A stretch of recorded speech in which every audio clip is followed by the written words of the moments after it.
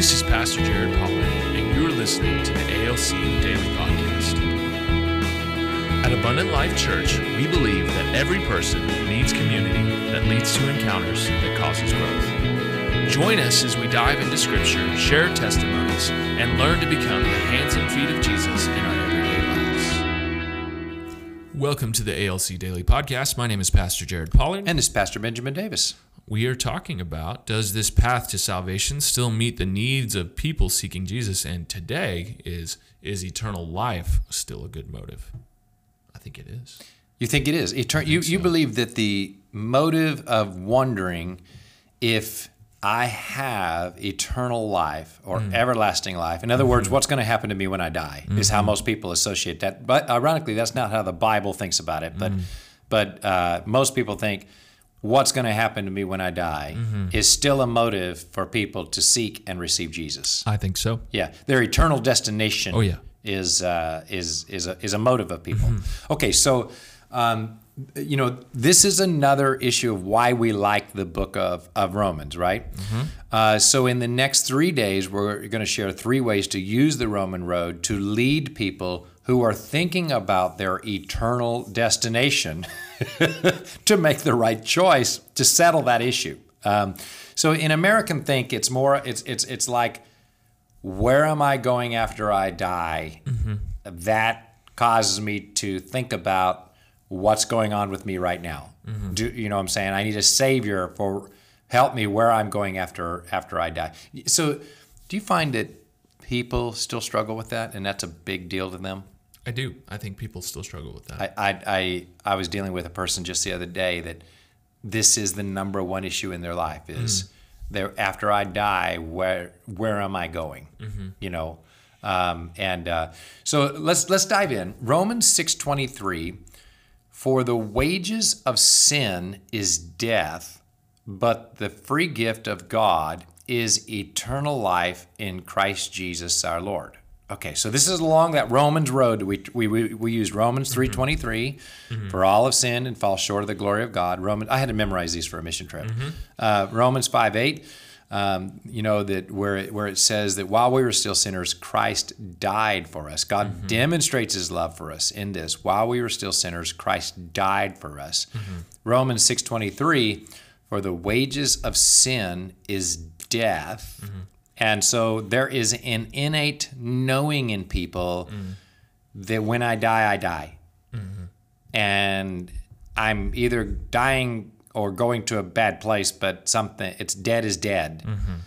So the wages of sin is death, but the free gift of God is eternal life in Christ Jesus our Lord. Okay, how can we use this verse with a lost person? Lost person defined as a person who's not received Jesus yet. Not started a relationship with Jesus, just to help them get saved. Yeah.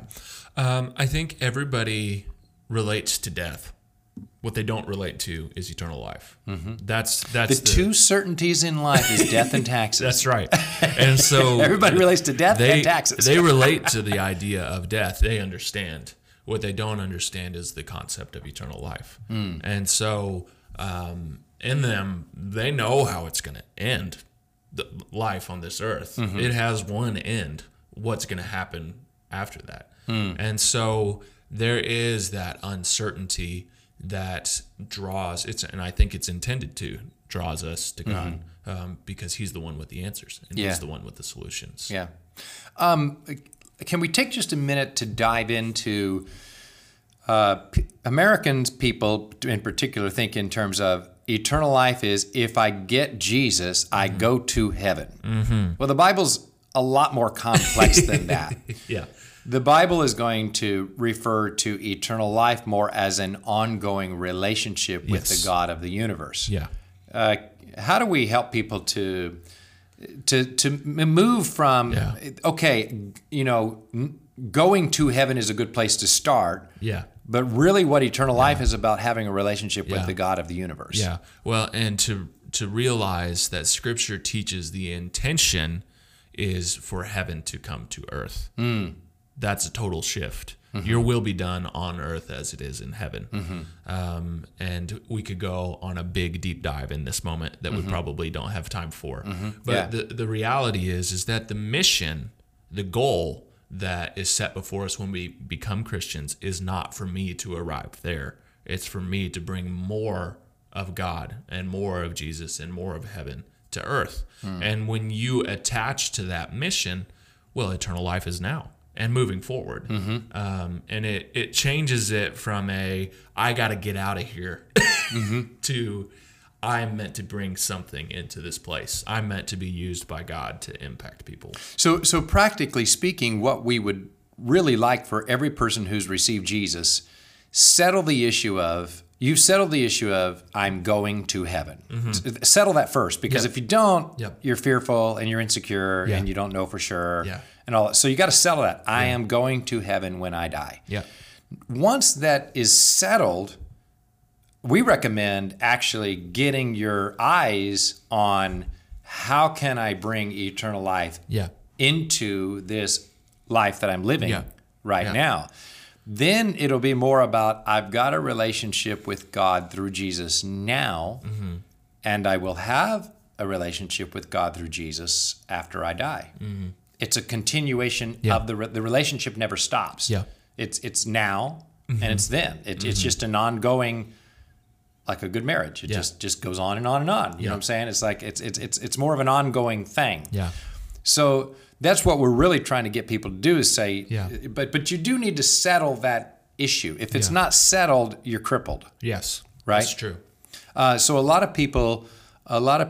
For me, I remember at my moment of salvation, I wasn't raised in church, but when God confronted me and he was introducing himself to me, offering me a relationship, I remember in the back of my mind thinking, if I say no to God in this moment, I could go to hell. I mean, that would be bad for me. And so there is that innate of, okay, the wrong decision here has bad consequences after I die. Okay? So that was a motive for me of don't make the wrong, it'd be a bad time to make the wrong decision. But once that decision was made, ironically for me, my salvation decision was so strong that no one could ever threaten me with anything but heaven after that. I would sit under preachers that would threaten. And I'm like, I'm not threatened because that's settled for me. But other people need to be threatened because it wasn't settled for them. Right? Okay, let's close on this. Put yourself in a situation where you're talking to a person who has not received Jesus yet. Therefore, you know they have this secret fear of not making it to heaven after they die. Now, we're not saying they're not dying right now. They're just living life, but they're living with this secret fear of they're not going to go to heaven. Can you use this to help that person in conversation? I'll ask them point blank. Are you afraid of dying? Like what is your deepest fear? Most of the time they will articulate something in relation to that. They will articulate that. And then to say you have the one solution in Jesus. And it's not you make this one-time decision, because I think people are put off by that because it provides no security. A one-time decision provides zero security. But to let them know you can have constant and consistent, not just relationship in that you have all these things that you have to do. There is a feedback loop of God into your life that constantly brings you security. When they realize that that's how it works, it's an easy decision. Now, they might be resistant at first because it sounds too good to be true. Or what I got to give up. Yes, that's that right. was a big deal for me. It was, what am I going to give up? Absolutely. And so they're always going to count the cost. And they might not make that decision right then in that moment, but you are laying groundwork for them to be able to make that decision in the future. And that's I think about this all the time, to be honest. It's a constant thought for me of, man, I am so glad that I have security in my relationship with God. If something difficult is going on in my life, I have an immediate place that I can turn to, and I know it will not fail. I know.